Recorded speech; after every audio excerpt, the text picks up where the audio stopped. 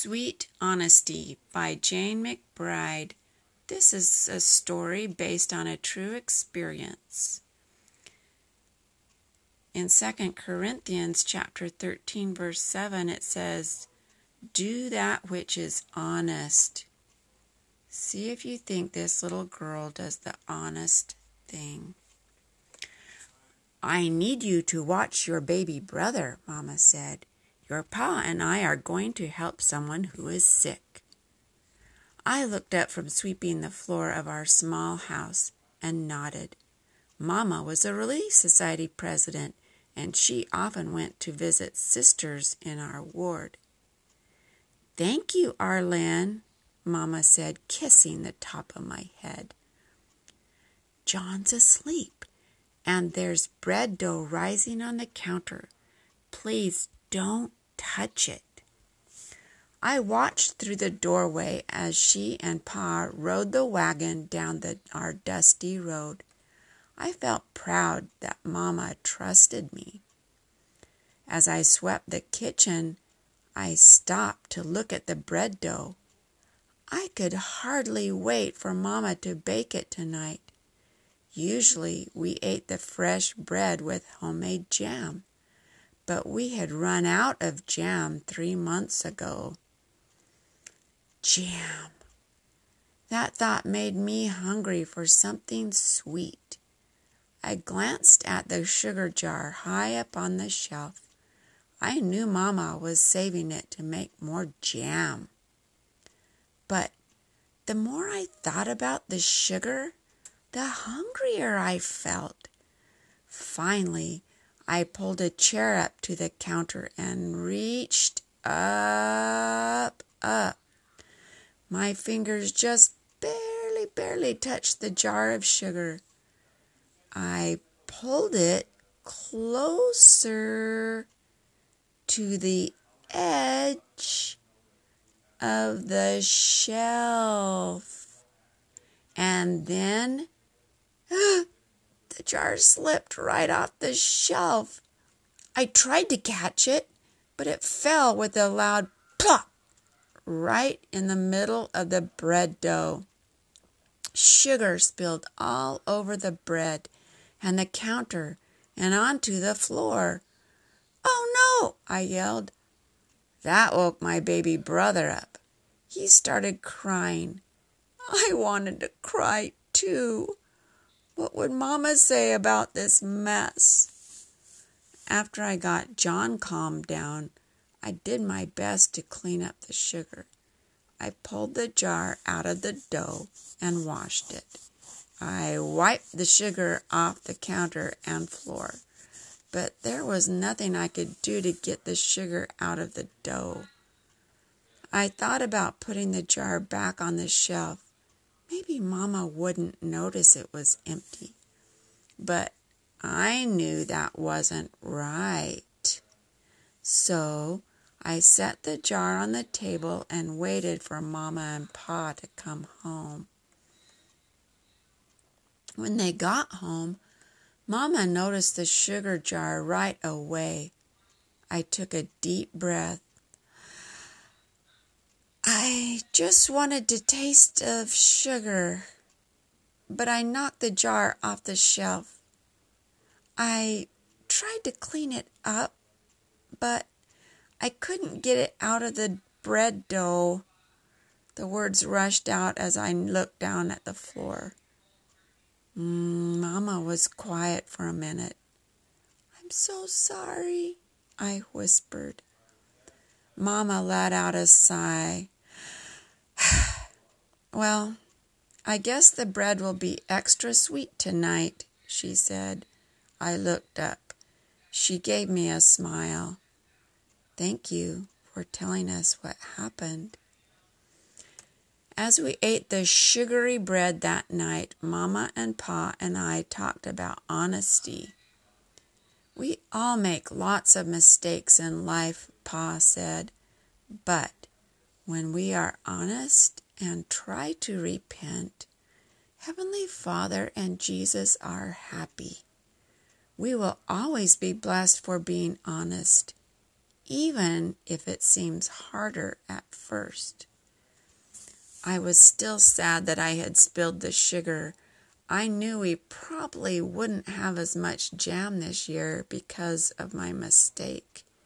But I was glad I had told the truth. That was a sweet feeling no amount of sugar could give. President Nelson said, keeping divine commandments bring blessings every time.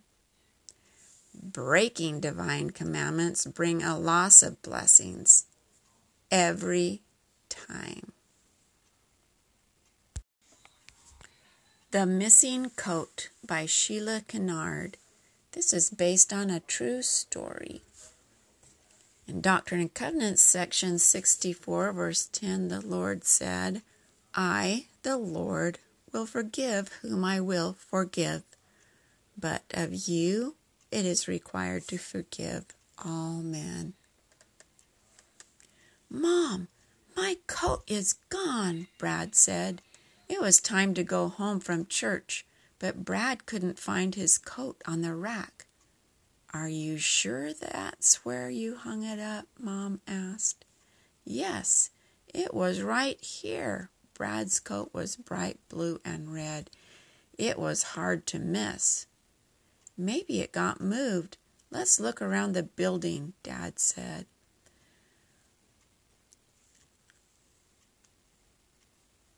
Mom, Dad, and Brad split up to check different rooms. They looked in the lost and found box in the chapel, in Brad's classroom, in the primary room, and on every coat rack.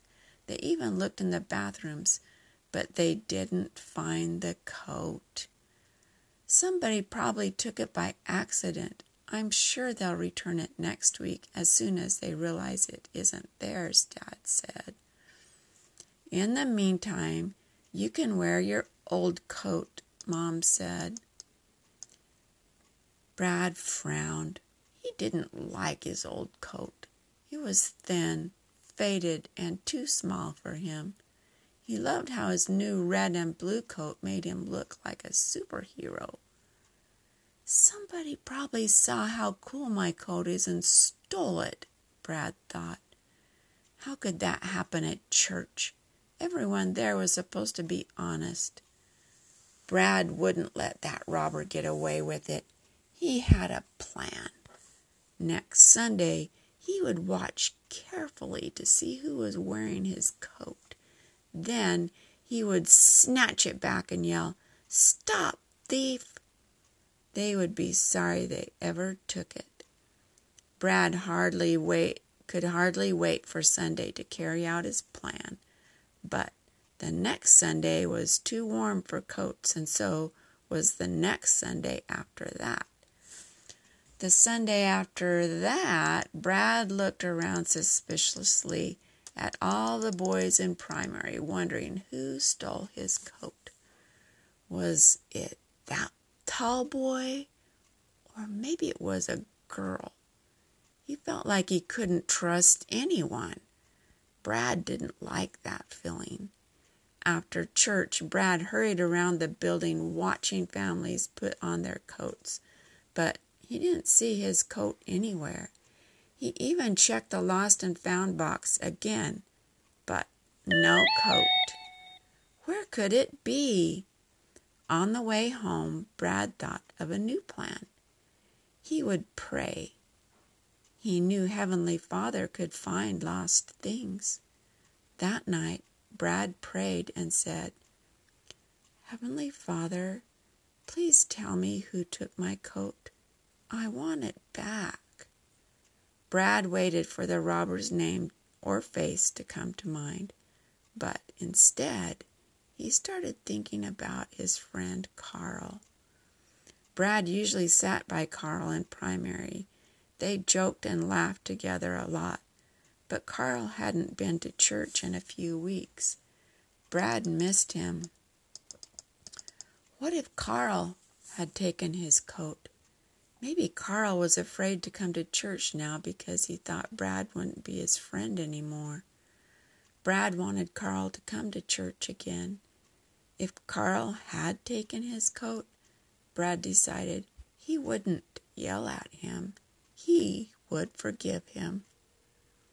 Brad climbed into bed, feeling better. The next Sunday in primary, Carl wasn't there, but a new boy was. He was wearing a red and blue striped tie. "Cool tie," Brad said, sitting by the new boy. "It makes you look like a superhero." The boy smiled. Brad smiled too. He wasn't looking for robbers anymore. He was looking for friends. A Temple for Italo, based on a true story. Italo couldn't wait to go inside someday. Italo was excited for the Ward Temple trip. They were going to the Recife, Brazil temple. It was 15 hours away. Italo, his older brother Enrique, and their parents left early in the morning. As they rode along, Italo kept thinking about something Mom had told him. "This year, you can see how beautiful the temple is from the outside," she said. "Next year, you'll be old enough to see how beautiful it is on the inside." Italo hadn't been to any temple before, but he had been watching the new temple being built in Fortaleza, where his family lived. It was amazing. They stopped for lunch. Italo had his favorite black bean stew with rice. While he ate, he kept thinking about the temple. When the temple in Fortaleza was finally dedicated, it would be a temple his family could visit over and over again. They wouldn't have to drive so far. The sun was setting when Italo and his family arrived at the temple in Recife. "How beautiful," he said. He couldn't stop smiling. The next morning, Mom showed Italo where he would be waiting with his friends from the ward. "Even though you can't go inside the temple yet," she said, "pay attention to the special spirit you can feel while you're on the temple grounds." Then the rest of Italo's family went inside the temple. Members of the ward sat with Italo and the other children on the grass near the temple. They read stories from the Book of Mormon together. Reading scriptures is a good way to get ready for the temple, Italo thought. He felt calm and safe. Mom's right, he thought. There is a special feeling here. Then the adults took Italo and the other children for a walk around the temple grounds. That's when Italo noticed the words over the entrance to the temple. "Holiness to the Lord, the house of the Lord," they said. "No wonder I feel so peaceful here," he thought. "This is God's house." When the temple trip was over, Italo and his family returned home. He wanted to remember how he had felt at the temple. What could he do? Sometimes Italo felt he could draw his feelings better than he could write about them. So he drew a picture of the temple. Then he showed it to Mom and Dad. "This will remind me of where I want to go," he said. He kept the picture in his room where he could look at it each day. "I want to be ready," he said, "because I want to go inside someday." More Important Than Basketball by Elder Brian K. Taylor of the 70s. When I was 11 years old, I loved basketball. My oldest brother loved it too. He played on the basketball team in college. He had to decide whether to serve a mission or keep playing on the team. One night at dinner, he was talking with our family about whether or not to serve a mission. I just blurted out, "If you go on a mission, I'll go on a mission." Everyone was silent as my brother thought about what I said.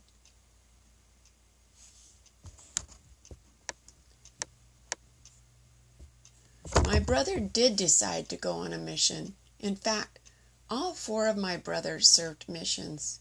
When it was time for me to decide whether or not to serve, it wasn't a question.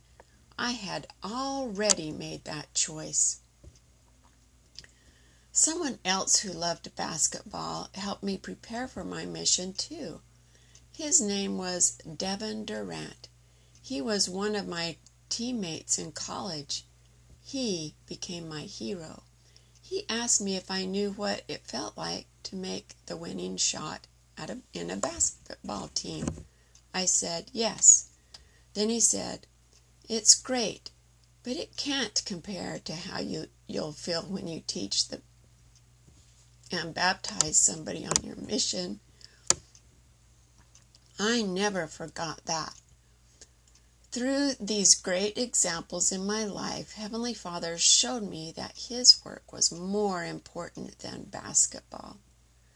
What matters most is living the gospel of Jesus Christ, so we can live with Heavenly Father again.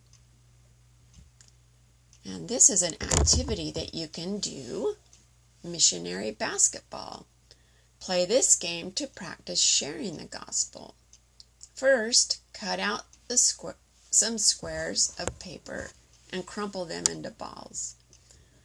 Set a bowl at the end of the table. Then take turns shooting the balls into the bowl. When a ball lands in the bowl, open the paper and read the question. Practice answering it as if you were talking to someone who wants to learn more about the church. So, on the pieces of paper, before you crumple them up, write questions like, what church do you go to? Are you a Christian? Who is Joseph Smith? What is the Book of Mormon? Do you believe in the Bible? Why do you believe in God? So when you open up the crumpled up papers after you've thrown them into the bowl, you can answer that question the best that you can. Sounds like a fun activity.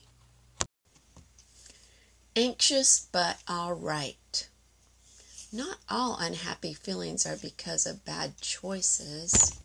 This story is by Kristen Smith. As soon as the bell rang, Lincoln started walking to the parking lot as fast as he could. He couldn't wait to get home from school. He stood on his tiptoes, looking at all the buses and cars in the pickup lane. Classmates rushed by him, laughing and talking, but Lincoln didn't feel like joining them. He prayed that his mom would soon get there. Finally, he saw their blue minivan. "Hi, buddy," Mom said as the van door slid open. Lincoln climbed in and pulled the door shut. All the noise went quiet. It was like he had clicked the mute button on the TV remote. Lincoln sighed with relief. The quiet felt so good. "How was your day?" Mom asked. Instead of answering, Lincoln started to cry. Mom looked at him in the rearview mirror. "Uh-oh, what happened?" she said. "Are you okay? Did you get hurt?" Lincoln wanted to answer, but his throat felt tight. Even if he could talk, he didn't know what to say. "I don't know," he finally mumbled. "You don't know why you're crying?" Mom asked. Lincoln shrugged. I feel worried and nervous and scared, and I don't even know why. He cried harder, glad that he didn't have to hold it in anymore. It sounds like you are feeling a little bit anxious, Mom said. Sometimes I feel like that too. You do? Lincoln asked, wiping his cheeks with his sleeve. Yep, for me it happens when I'm tired or I've been around a lot of people without a break. Lincoln nodded. That sounded like his day today. He was glad he wasn't the only one who felt this way sometimes. But there was still something he didn't understand. At church, I learned that when we choose the right, we feel good inside, Lincoln said. I don't think I did anything bad today, but I feel terrible. Mom looked at him with a smile. Our feelings can be funny like that. Not all unhappy feelings are because of bad choices. There are lots of reasons we can feel unhappy or anxious. Sometimes we don't even know why we feel the way we do.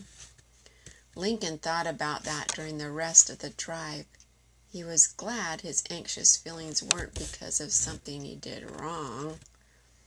When they got home, they said a prayer together and asked Heavenly Father for help. Then Mom helped him figure out some things he could try to do to feel better. First, Lincoln got a nice cool drink of water. Then he played with his toys for a while.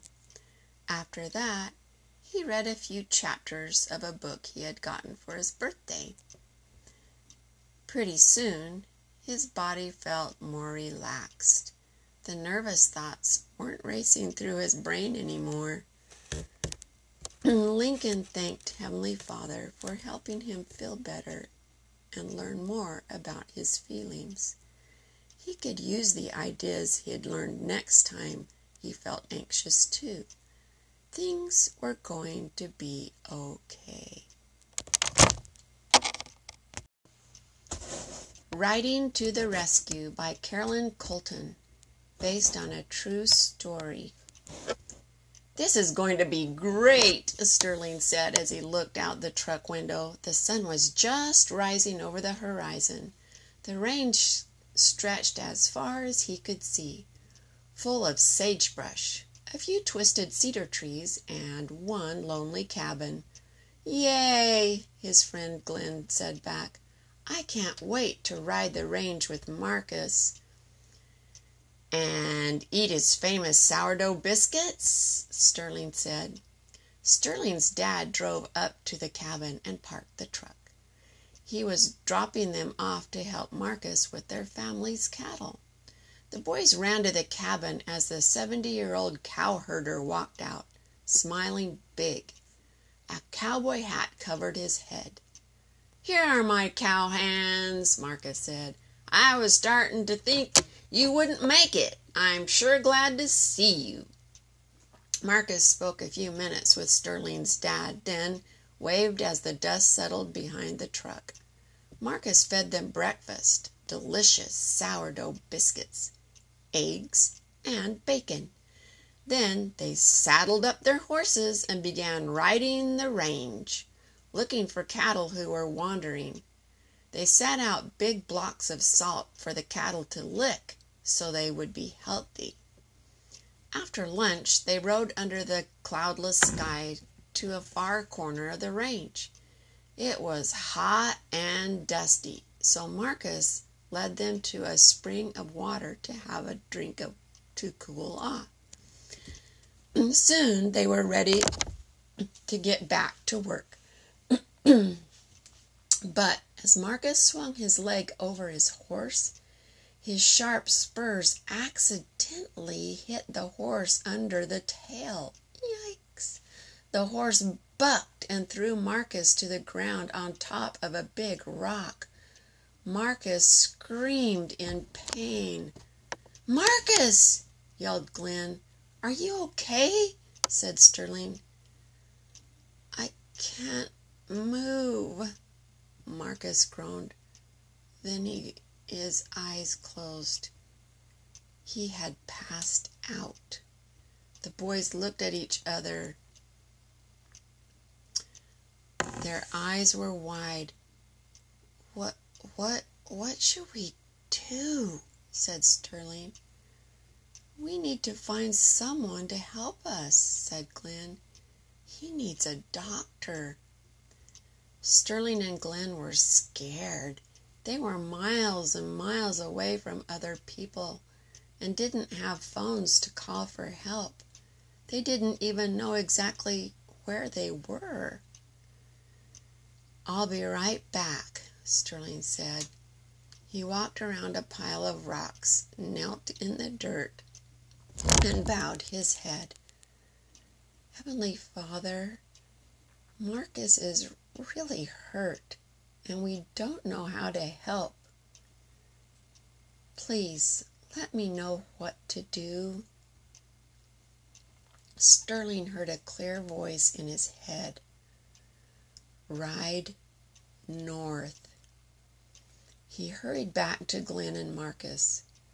"I'm going to find help," he said to Glenn. "You stay here with Marcus." Glenn looked relieved. Sterling climbed on his horse and started riding north. After about an hour of nothing but sky and sagebrush, he saw a cloud of dust in the distance. A truck was coming slowly across the range. Sterling galloped to the truck and waved it down. It was 2 sheep herders looking for their lost sheep. Sterling told them about Marcus. The sheep herders knew where the spring was and drove right to Marcus and Glenn. They carefully lifted Marcus into the back of the truck and drove him to the hospital. Sterling and Glenn took the horses back to Marcus's cabin and waited for their parents to pick them up. "Thank you, Heavenly Father," Sterling prayed quietly. "Thank you for helping us help Marcus." A few months later, Sterling saw Marcus after his broken bones had healed. "There's my brave, smart cowhand," Marcus said. "Thanks for saving my life with your quick thinking." Sterling smiled. He was glad Marcus was okay. "It wasn't me," he said. "I was just following Heavenly Father's directions." Kelly's Prayer. This story took place in Malaysia and is based on a true story. Kelly and her mom walked up to the church building and looked around. It was beautiful, with palm trees swaying outside. The sign on the building said, "The Church of Jesus Christ of Latter-day Saints," in 2 different languages, Malay and Chinese. Kelly didn't know much about Jesus Christ, and she had never been to church before. Her mom's friend, Lisa, went to church here. She had invited Kelly and her mom to come with her. As they went inside, people smiled and said hello. Everyone was so nice. Kelly and Mom followed Lisa upstairs to a big room. Lisa said it was called a chapel. Kelly sat down next to Mom and Lisa in a row of chairs, and soon church started. She listened to the music. She liked how it made her feel, even though she didn't know the words. At the end of the meeting, a woman got up to say a prayer. Kelly looked around as everyone else folded their arms and closed their eyes. She still felt something really good inside. What was it? It felt different than anything she had felt before. As they left the church later, Kelly told Mom about the feeling she had had during the prayer. "Well," Mom said, "I didn't really feel anything special."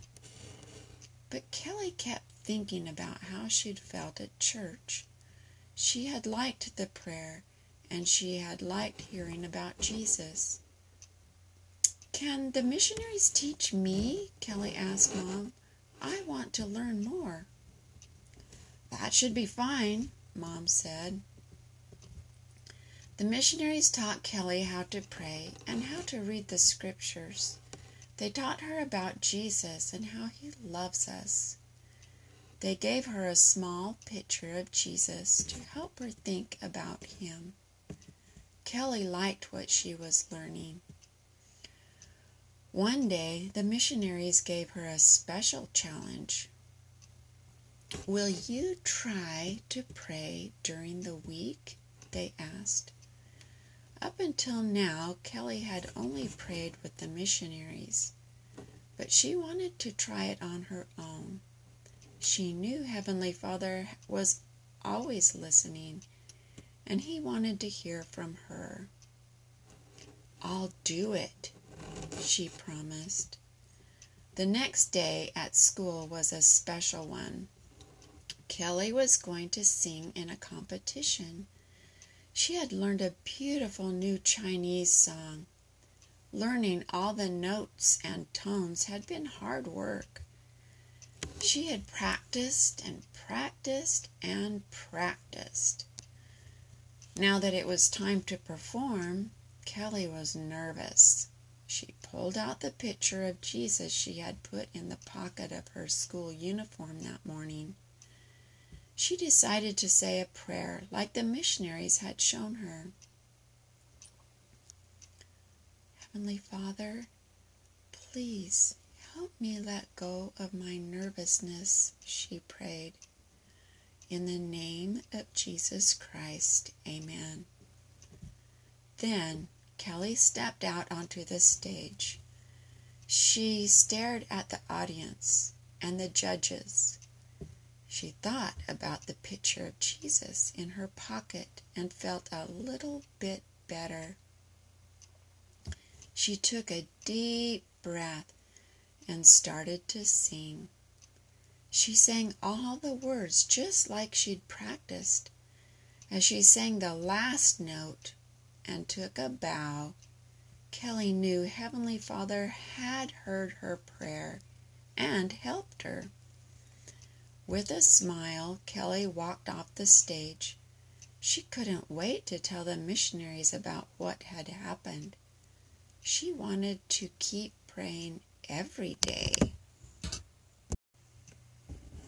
In 1 Peter chapter 3, verse 8 in the New Testament, we read, "Be ye all of one mind, having compassion one of another." Elder Gary B. Sabian tells this story about his son. No one was left out.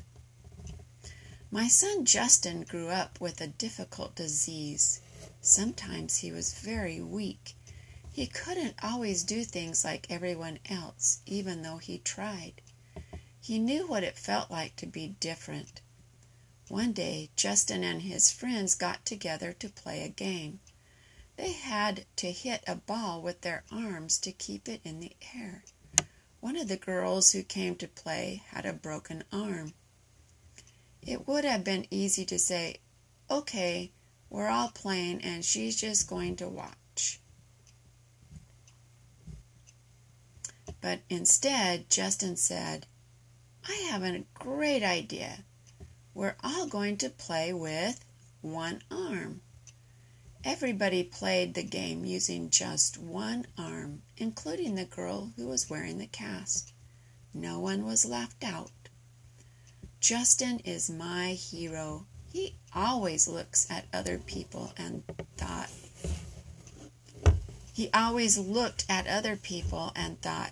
how do they feel? Justin was sick for most of his life, but he was happy because he helped other people and followed Jesus Christ. We all have challenges, but we have so much to be happy about. Do what you can. Trust God. The greatest happiness comes not from focusing on yourself, but from focusing on others. In the Doctrine and Covenants section 84, verse 35, we read that Jesus said, "They who receive this priesthood receive me, saith the Lord." The name of this story is Awesome, and this is based on a true story by Jane McBride. Robert put on his first ever suit. He went to the bathroom and looked in the mirror. He adjusted his tie and made sure his white shirt was tucked in right. He went to find Mom.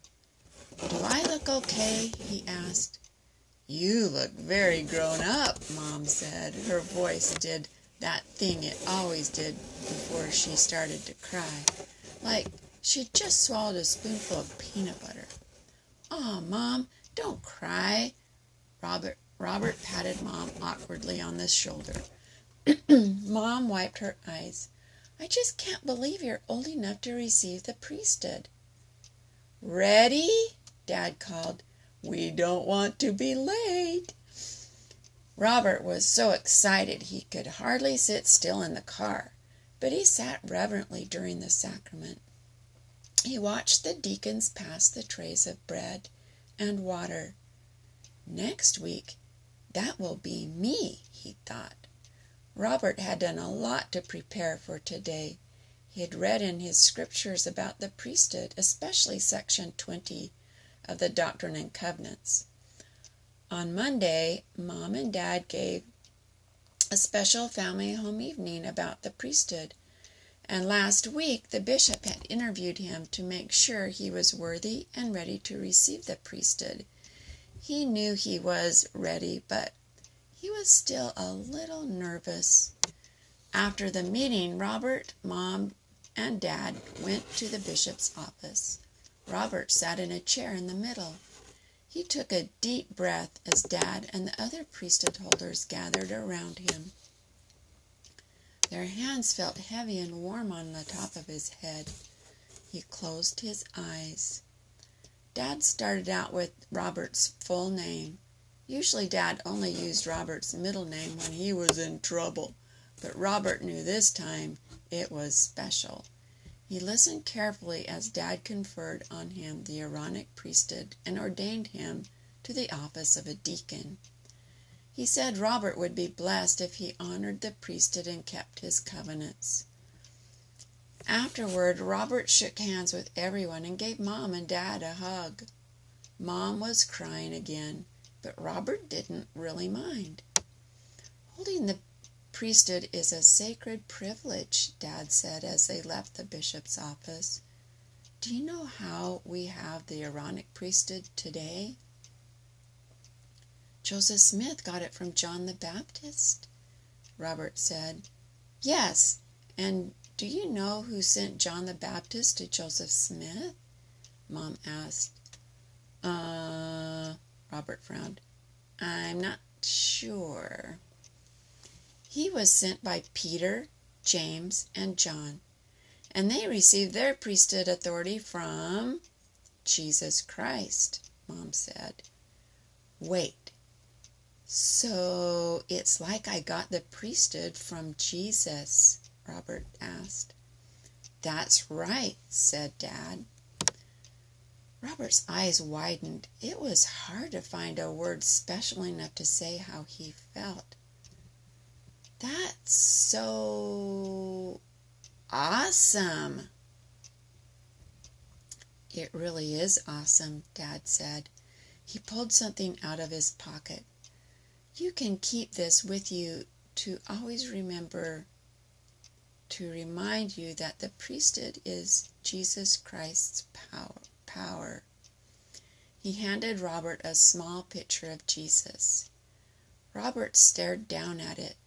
Suddenly, he felt very small. Jesus Christ's power. That's a big responsibility. But you know what that means, Dad asked. Heavenly Father and Jesus love and trust you enough to give you their power. They know you can honor the priesthood. But how do I honor it? Robert asked. Mom smiled. By serving others and doing your best to follow Jesus. Dad pulled Robert into a hug. We're so proud of you. Robert felt like the Holy Ghost was giving him a hug too. He smiled as he tucked the picture of Jesus in his wallet. He would always carry it with him so he could remember to honor the priesthood. President Russell M. Nelson said, "It is a sacred trust to bear the priesthood, which is the mighty power and authority of God." Tortillas and Amigas by Lindsay Stephen Tanner and Marissa Dennis. This story is based on a true story. If you want a friend, you must show that you care. Adriana didn't know what to do. She wanted to play with her twin sister Diana, but Diana had gone to buy food at the store with Mama. Adriana sighed. The house felt empty. She wished she'd gone with them. Adriana decided to visit her neighbor, Margarita. Margarita's kids were all grown up, and she was like an abuela to Adriana. They always had lots of fun together. Adriana went outside. The hot sun shone down on her as she walked to Margarita's house. She poked her head inside the door. "Margarita, are you home?" "Sí, I'm in the cocina," Margarita called. Adriana walked in. Margarita was sitting at the kitchen table with her head down. "Buenos tardes, Adriana," said Margarita. She looked up and gave a small smile, but she seemed sad. "Is something wrong?" asked Adriana. Margarita sighed. "Oh, nothing you need to worry about." How can I help her feel better? Adriana thought. Margarita always seemed happy when they cooked together. "May I help you make tortillas?" "I just finished making some," said Margarita. She lifted a cloth napkin to show a stack of tortillas. "Then may I help you eat tortillas?" Adriana asked with a grin. Margarita laughed. "Ha ha, of course. Let me just heat up some frijoles to go with them." Adriana stood by Margarita at the stove and stirred black refried beans in a pot. When the beans were done, she carried them to the mesa. Margarita brought the tortillas and the queso to the table, too. Adriana took a warm tortilla and spread beans over it. Then she sprinkled the cheese on top. "It looks delicioso!" Adriana couldn't wait to take a bite, and there was something she wanted to do first. "May I please say a prayer?" Adriana asked Margarita. "Sure." Adriana closed her eyes and folded her arms. "Padre Celestial, we thank thee for this food. Please bless it to make us healthy and strong. And please help Margarita with whatever she needs. I'm glad she's my friend. In the name of Jesucristo, amen." Adriana opened her eyes. Margarita had a big smile, a real smile this time. While they ate, They talked about school and football and books. Adriana loved talking to Margarita. When they finished eating, Adriana gave Margarita a big abrazo. "Thank you for the snack. I had a great time." Margarita hugged Adriana back. "Thank you, Adriana. I needed a friend today." Adriana beamed. "I'm glad we're amigas." "I'm glad we're friends too," Margarita said. "Why don't you take the rest of these tortillas home? I'm so full." Adriana skipped all the way back to her casa. She felt full too, and not just from the tortillas.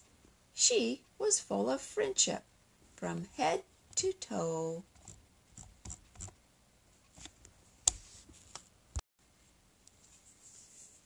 Heavenly Father Knows You by Sister Christina B. Franco. Every Sunday in a small town in Argentina, a group of people met under a tree to read the scriptures and learn about the gospel. Some of the people were members of the church, but many of them hadn't been baptized, and they really wanted to be. They had a problem, though. They lived far away from other towns.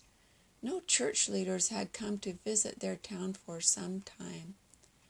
Then they heard that some missionaries were in a town about 4 hours away. They all gave money so one man could buy a bus ticket to the town where the missionaries were. When he got there, he waited at the bus station.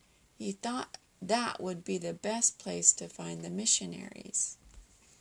After a few hours, he saw 2 young men. They were the missionaries. He told them about the people in his town. So the missionaries and the mission president planned a trip to meet these people. On the day that the mission president and the missionaries came, many people gathered together to meet them. Now those who hadn't been baptized yet could get baptized. After they heard the missionary lessons, they were ready. The closest river was very far away, so they pumped water from a well and filled up a portable swimming pool. It took 3 hours to fill the pool. In all, 27 women, men, and children got baptized that day. They were filled with joy. Heavenly Father knew that these people wanted to be baptized, and He helped them find the missionaries. Heavenly Father also knows you. He knows where you are, and who you are, and what you need. He hears and answers your prayers. No matter how lonely you feel, He always is there. You are never alone. You can always turn to Him. In the Book of Mormon, in Mosiah chapter 2, verse 17, we read about what King Benjamin told his people. He said, "When ye are in the service of your fellow beings, ye are only in the service of your God." The name of this story is An Unbeatable Team by Jane McBride, and this is based on a true story. It was Saturday morning, and that meant basketball. Tyrell ran to the car. He was going to the church with Dad to watch him play his first game with a team from the ward. "I bet you'll make a lot of baskets, Dad," Tyrell said. He could hardly wait to see it. "Well, I'm kind of out of practice, but I'll do my best," Dad gave Tyrell a quick grin. Tyrell smiled back. You'll be the best player on the team. There was nothing Dad couldn't do. Last week, he'd even helped Tyrell build an Aztec temple with sugar cubes for a history project. Dad ruffled Tyrell's hair. Thanks, buddy. You can be my cheering section. Tyrell gave a big whoop and ran to the church door. As soon as they walked inside, Dad looked around and frowned. What's wrong? Tyrell asked.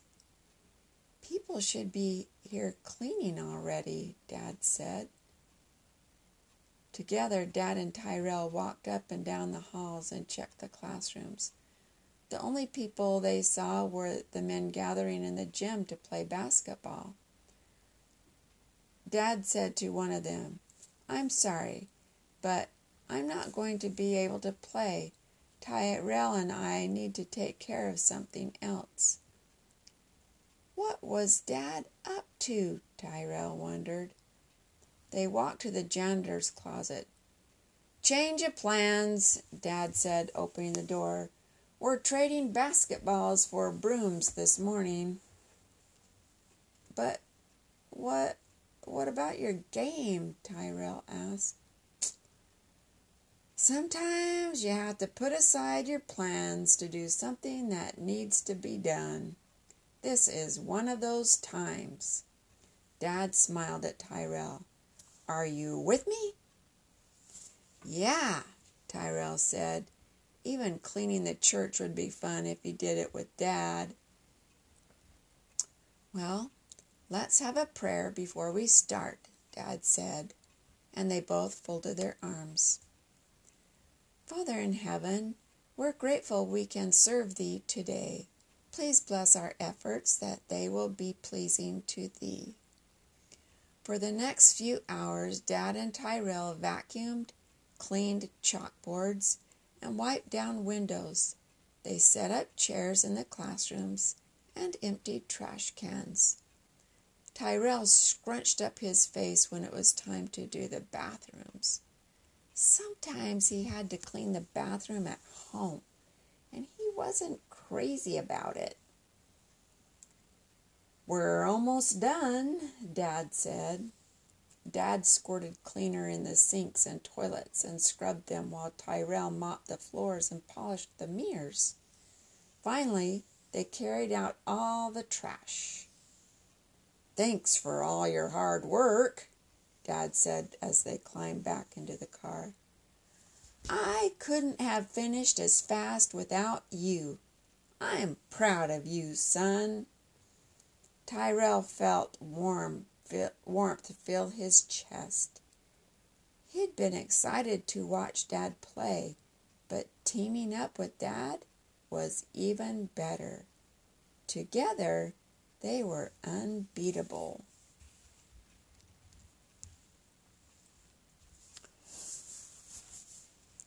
Let's think about your dad. I know a special day is coming up soon.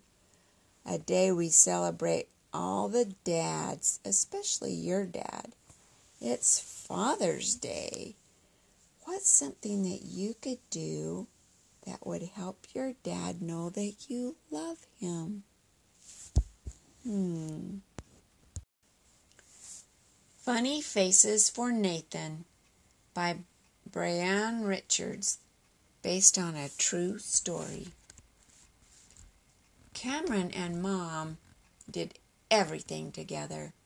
They read stories, they played with blocks, they had fun. Then Nathan came. Nathan was Cameron's new baby brother. Nathan changed everything. Mom, Cameron said, can we go to the park? Not now, Mom said. She was trying to feed Nathan. Milk dribbled down Nathan's chin. Maybe later, Mom said. Right now, Nathan needs his nap. Mom used to spend all day with me, Cameron thought. Now she was always busy with Nathan. Nathan, Nathan, Nathan. A few days later, Mom needed to do the laundry. She asked Cameron to watch Nathan. Cameron didn't want to. He sat down slowly next to his brother. Soon, Nathan started crying. He wouldn't stop. Cameron wanted to call Mom. Then he had an idea.